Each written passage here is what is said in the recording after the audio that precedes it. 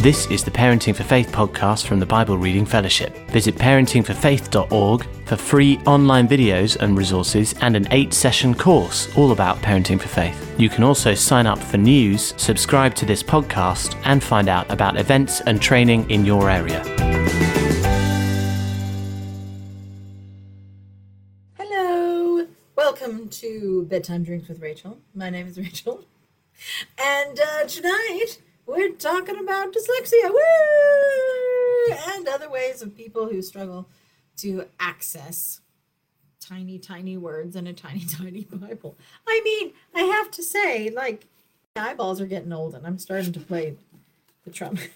I'm starting to do this too. So, like, it's tough. Welcome. I've told you my name is Rachel. Sorry, it's late. Man, it's 9 o'clock. I just want to do a hello to all parents of teenagers. As usual, I want to first starting by acknowledging that you are brilliant and significant in the life of your children. They may not tell you every day, but I want you to know that you are, and you're doing a great job. And one day they will turn around to you like this. They'll be like, "Parent, you were amazing. And I just want to let you know, in my teen years, I didn't tell you enough, but you were fantastic." And you'll be like, "Thank you. I know." So I just want you to feel like, just see into the future and know that one day they'll say, "You were right." Because, well, I don't know about you, but I do regularly call my parents and say, "Remember that thing you said? You were right." So it'll happen. One day it'll happen. But today we're talking about how to help our kids access scripture if they struggle to read. If reading is not their prime thing that they love doing, whether it's from dyslexia or other reading difficulties, how do we help them connect with scripture if that reading process is something that they really struggle with? And so we're going to talk about it. As usual, this community has a lot of wisdom in it, and so please do feel free to interact, to tell us what works for you, to give opinions. I'm going to share a little bit, then I'll pray, and then we'll answer any questions or comments that come up. And if not, then I'll release you to the world. But I know it's late, so I'm going to get cracking. The first thing that I feel like I just want to say about this is that the Bible is important. It really is important, particularly for our teenagers, in which the world is shifting and changing, and they're learning lots of information, and faith can often become untethered from life, and it becomes an add-on. It becomes a thing they go to or access. And actually, if we can help them see how the thing that never changes, the word of God that never changes, that can root them and help them navigate a path to life, is a vital part of our faith journeys, our life journeys, that can be really grounding for teenagers. As a youth pastor, we spend a lot of time helping our kids sort of see how these core concepts, these stories, these truths actually are at the core of how we make decisions and walk and think about ourselves and God. And when they root themselves in that, it gives them steadiness. And we really want our kids to have that steadiness. And what happens in the world is that the world goes, well, the Christian world goes, scripture is really important. And so therefore, the recommendations are read your Bible every day. Memorize scripture, do lots of biblical study, and listen to sermons with lots of words that scroll on the screen to access the Bible, because the Bible is reading. And I feel like sometimes what happens is the Bible equals reading, and then our young people reject the Bible when actually they're just struggling with the reading bit. And so I want to talk about how do we help our kids access scripture and all the benefits and strength of scripture without it getting caught up and stressed with the reading. And I just want to remind us before we begin that you know your children really, really well. And you, at this point, have probably been on the journey of helping them know how their brains work best, what they need, how they can access information. You know all the tips and the tools and the things they can use, and the reader pens and all sorts. And so you know how their brain works. You know how to help them read if they want to read. What I want to do is talk about something deeper to help our kids who struggle with that medium of learning actually access in their heart the fullness of scripture without it being stressed about the worrying. And so take all of your wisdom and use it. And therefore, any suggestion I make, feel free to go, nope, that won't work for my kid. Yes, that might work for mine. I'll have to adapt it. You're the expert. I'm here to offer to you some ideas. And so for me, there are 5 different areas to help our kids access scripture, because particularly with dyslexia, we know that isn't just about what happens to their eyeballs when they're reading words, but dyslexia is this vast and, I think, beautiful way that brains work, of connection and lateral things and patterns and all sorts, but also can affect working memory, it can affect short-term memory. And so how our kids' brains work is, I think, fantastic. And we just need to help them learn how to access it in a way that looks like that. So here's 5 different ways of doing it. 1, what our kids need in order to get all the benefits of scripture, the guidance and the security, is 1, they need a bucket to pull from. They need a bucket of stories, of truth, of what scripture is about, because that's how they find who God is. That's how they find their place in it, about how God responds to things and what he thinks and all of those things. And so we need to give them a sort of bucket. I made a visual image because I'm very proud of myself. Look at my art skills. A bucket. It's a bucket, just so you know. Don't judge it. It's a bucket. They need this bucket to pull from. And what happens sometimes, we say, well, read your Bible, and that doesn't work for our kids. And so what we do is we give them access to the stories without them having to read it.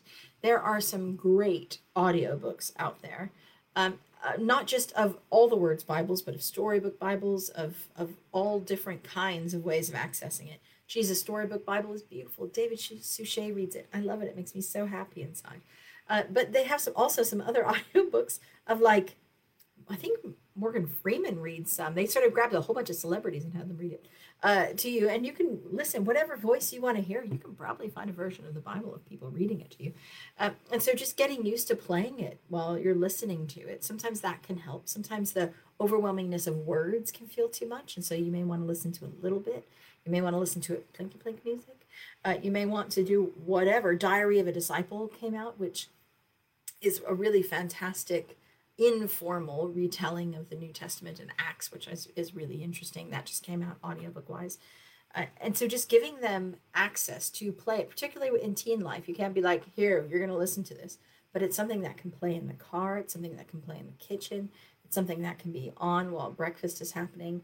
This sense of building those stories up. But you can also come alongside the stories that they're learning. If they come to Zoom church with you, whatever the sermon hits, to grab onto that, so they don't have to listen to more. You can grab onto that one thing and talk about it all week. However, the audio stories are coming in, tell. But also, if that's too formal for you, tell the stories yourself. I'd love, with teenagers being like, did you ever hear about the story of the girl called Noah? Fascinating story. Or, oh, this really reminds me of the time that, like, God really came after Eli and told him his parenting was terrible. I'm trying to be a good parent, but I don't know. God has high standards of parenting. And to sort of share those stories and laugh, and to tell the stories and to make them small and significant, because what we're trying to do is we're trying to weave, we're trying to fill this bucket of stories of who God is and what it is, to talk about it in your life, to say, when I struggle with this, often I'm reminded of this story, and to tell that story really briefly, that this isn't just, here's information you need to know, but this is, in my life, this is the story that comes out, and to retell the story that way, to fill up the bucket. If you just think, how can I fill up my kids' bucket of stories and truth so that it's there, it's something that they can understand God from, that can be really helpful. The second thing that our teenagers need is, look at the hand I drew, guys. I'm very proud of this. And my mom, if she ever sees this, will be super impressed. Look. Reach. It's meant to talk about reaching, because scripture is fills our bucket so that we can understand and get a view of God. But also, it's something that you need. There are times where I'm like, I need encouragement. I need truth. I need guidance. And to reach into the Bible and say, somewhere in these 66 books of very small words is something that is supposed to help me. And how do I access it and read it? And it can feel overwhelming. And so what we can do is help make it reachable for them. As you're listening to audiobook, as you're listening to Zoom, as you find a key truth that you think your family needs or that your kid needs, to find artwork that supports it, to if you're talking about Your word is a path to my feet and a light to my path. Your word is a light unto my feet and a lamp. Oh no, that verse has gone out. Thy word is a lamp unto my feet and a light unto. Yes, that's the right one. Okay, just want to demonstrate what happened there. I sort of knew a verse. I pulled a song in my head that I thought was right, and at some point I will Google it to find out what that is. That is a very common way brains work, and that's okay. But for me, if that's something that is really helpful to your kids feeling lost and feeling like I don't know what's next, and they just need God's words to light the path. I know people who will then find artwork and make it their screensaver that will find a picture and put it on their wall. I know some people who will just draw it and do art and have a time where your whole family, if they're arty people, can draw art, make art, put it on the wall. There's a concept of art that can be really significant, or a picture of art that remembers it. Like I have here. Oh, I'm not sure. Can I show it? See, we went to Israel, and this is my foot. This is, nobody else sees this. This is just facing me. No one else in my house sees this. This is a picture of me with my foot on the same feet things where Paul talked to Felix, and he waited 2 years in prison to talk God's truth to a powerful person. And there's no verse written on this anywhere, but I've read that scripture, and that scripture was important to me. That story was important to me. And we sat there and we told that story to my kid as we were standing on those things. And I took a picture of my foot on it. And I said, I want this picture because it reminds me of the time that Paul had to speak truth to power, even though he was languishing in prison. And I always want to speak God's truth in the opportunities I'm given. And that's why I put that picture up. It reminds me of scripture. There's no scripture written on it, but my kid and my family, we all know what that picture represents for me because it's tied into the story that we experienced. And I think that there is so much art and discussion that we can have. Sorry, my chair collapsed. That we can surround our children with, our teenagers with, that it doesn't have to be Bible verses with lots of words in their face. It can be the art that reminds you of it, the memories that pull in those scriptures for it. So make it reachable. Help them reach for those things that they need. I know some parents of teenagers who want to access scripture but find it unreachable. They got a little book for their kids and just said, anytime you hear a Bible verse that you think is significant, that you think you're going to want again, then let me know. And for some of them who just struggle with the writing, they're like, let me know and I'll write it down. And I've known teenagers who will show me these books that are just like they drew a big word peace on the top. And then anytime they've heard a verse or a story, they've asked their parent to write it in so that it's like their own little mini concordance. So rather than having to find in the back where it says peace and then flip over the piece, they are gathering the bits of scripture that have been significant to them, that they want to reach for again, and making their way of accessing it, whether it's through art, whether it's through words, whether it's whatever they need, that they're making their way of making it accessible. So create your bank of stories, apply it to life, make it reachable. The third thing is apply it, look at me, apply it to life. Because filling them with just stories doesn't make it sink in. And if we want them to know scripture, to access scripture in the depths of them, we need to show them how those stories, how those verses impact. And that's where our lives come in, to say this is, this picture is up, and my whole family know that that's this encouragement that I need. This isn't for them, it's for me, because I need reminders of that scripture in me, because it makes a difference. It makes me bold when I'm talking to big, powerful people that intimidate me, and I feel that God's asking me to bring a challenge. I look up at that picture and I'm reminded of the scripture and I hold to it. And our kids need our stories of when we've been in quandaries, of when we make decisions, of how God challenges us, and how those stories do. So make it, apply it to life. When you hear stories, pause and ask questions like, why didn't God do it differently? Why did God Why didn't God stop that from happening? Why did God give him a choice? I've been reflecting on Jonah and listening to the story of Jonah. And Jonah, God, like, he said no. Jonah said no, and then, like, went off. And, like, God let him go for quite a while before he chose to intervene. Why didn't God intervene straight away? I have questions. And to ponder that and ask that, and then to talk about how that impacts how you see God or how you see yourself and your memories, to let them see how much Scripture shapes the choices you make. To listen to a story and say, what does that show us about God? What does that show us about us? How does that work in our life? To help them apply it to life is how they access Scripture. It's not just about reading it out loud or to themselves. It's about finding the truth and applying it to their lives. Another thing that can be really helpful, particularly for our teenagers, is to help them make it memorable.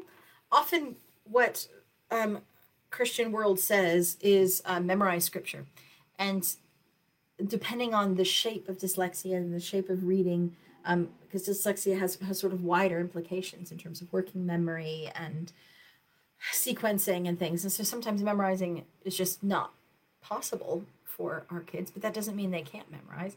It means that they need to experience and make things memorable in different ways than memorizing rote.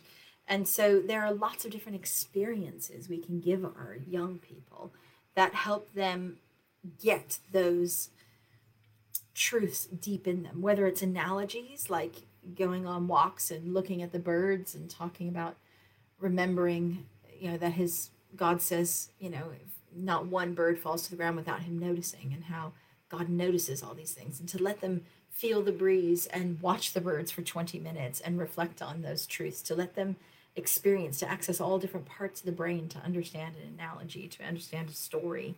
I loved watching YouTube videos of a shepherd. What's his? Oh, Iona's gonna have a hard time finding it. He's a shepherd. He's a shepherd who's also a Christian, who then began to do videos about his experiences as a shepherd and how that ties in with what God says about himself being a shepherd. I found it fascinating, and my family found it fascinating.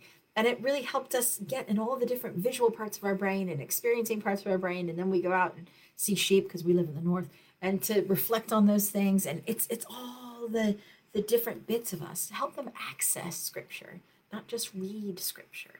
And so make it memory, make it multisensory. And the last thing that I would encourage you to do is to tie it into encounter. When you pray, to not just pray for them and with them about all the things that are on your heart, which I definitely want them to do, and to help them catch from God in the way that is authentic to them. But there are times where I will pray, God, you promised us that you would come close to the brokenhearted. In your word, you said you will come close to the brokenhearted. And I am feeling a bit brokenhearted right now, God. Please come close. And that we help them tie the truth of Scripture into an encounter with God. You say, God, that if we are anxious about anything, we're to bring it to you. And so, God, we just want to list to you now all the things we're stressed about these exams. And we can do it out loud or in your head or whatever, but to create space for those encounters. My son has a recommendation for you. He loves the app Lectio 365. He listens to the nighttime version. And they basically read Scripture to you with very nice music and lead you in an encounter. They'll read a Scripture, and then they'll create space. If it's cast your worries, they'll read it very slowly with the voice, and then they'll make space, and then they'll suggest things. Iona says I got her stumped on the shepherd. That made me something that I need to do. But the Lectio 365, they play music, and then they say, why don't you cast your worries now? Listen to God. And they lead you through an encounter. So that Scripture is directly tied to encounter without them ever having to read anything.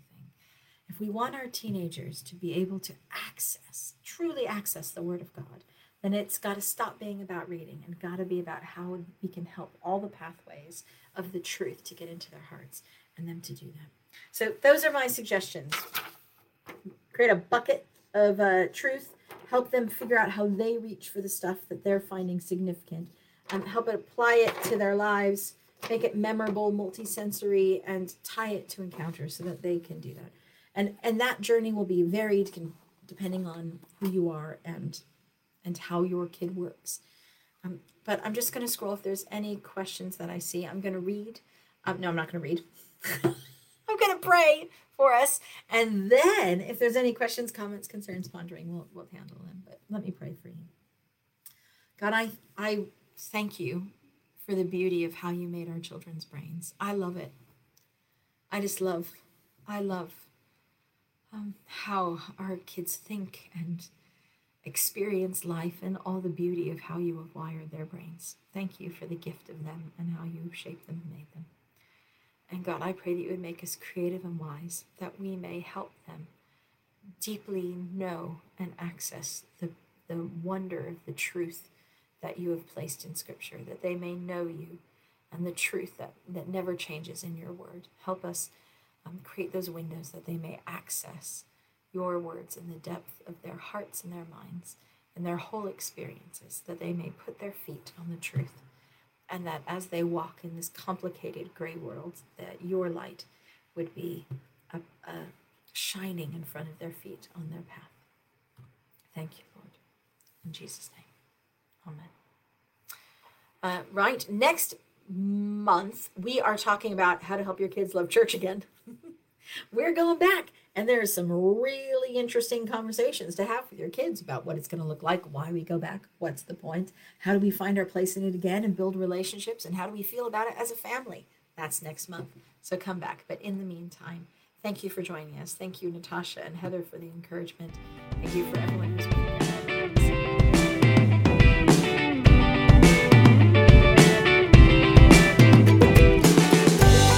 Thank you for downloading the Parenting for Faith podcast. A new episode will be released next week, and why not look at parentingforfaith.org to watch the free 8-session course, to get in touch, or to find out about training and events near you.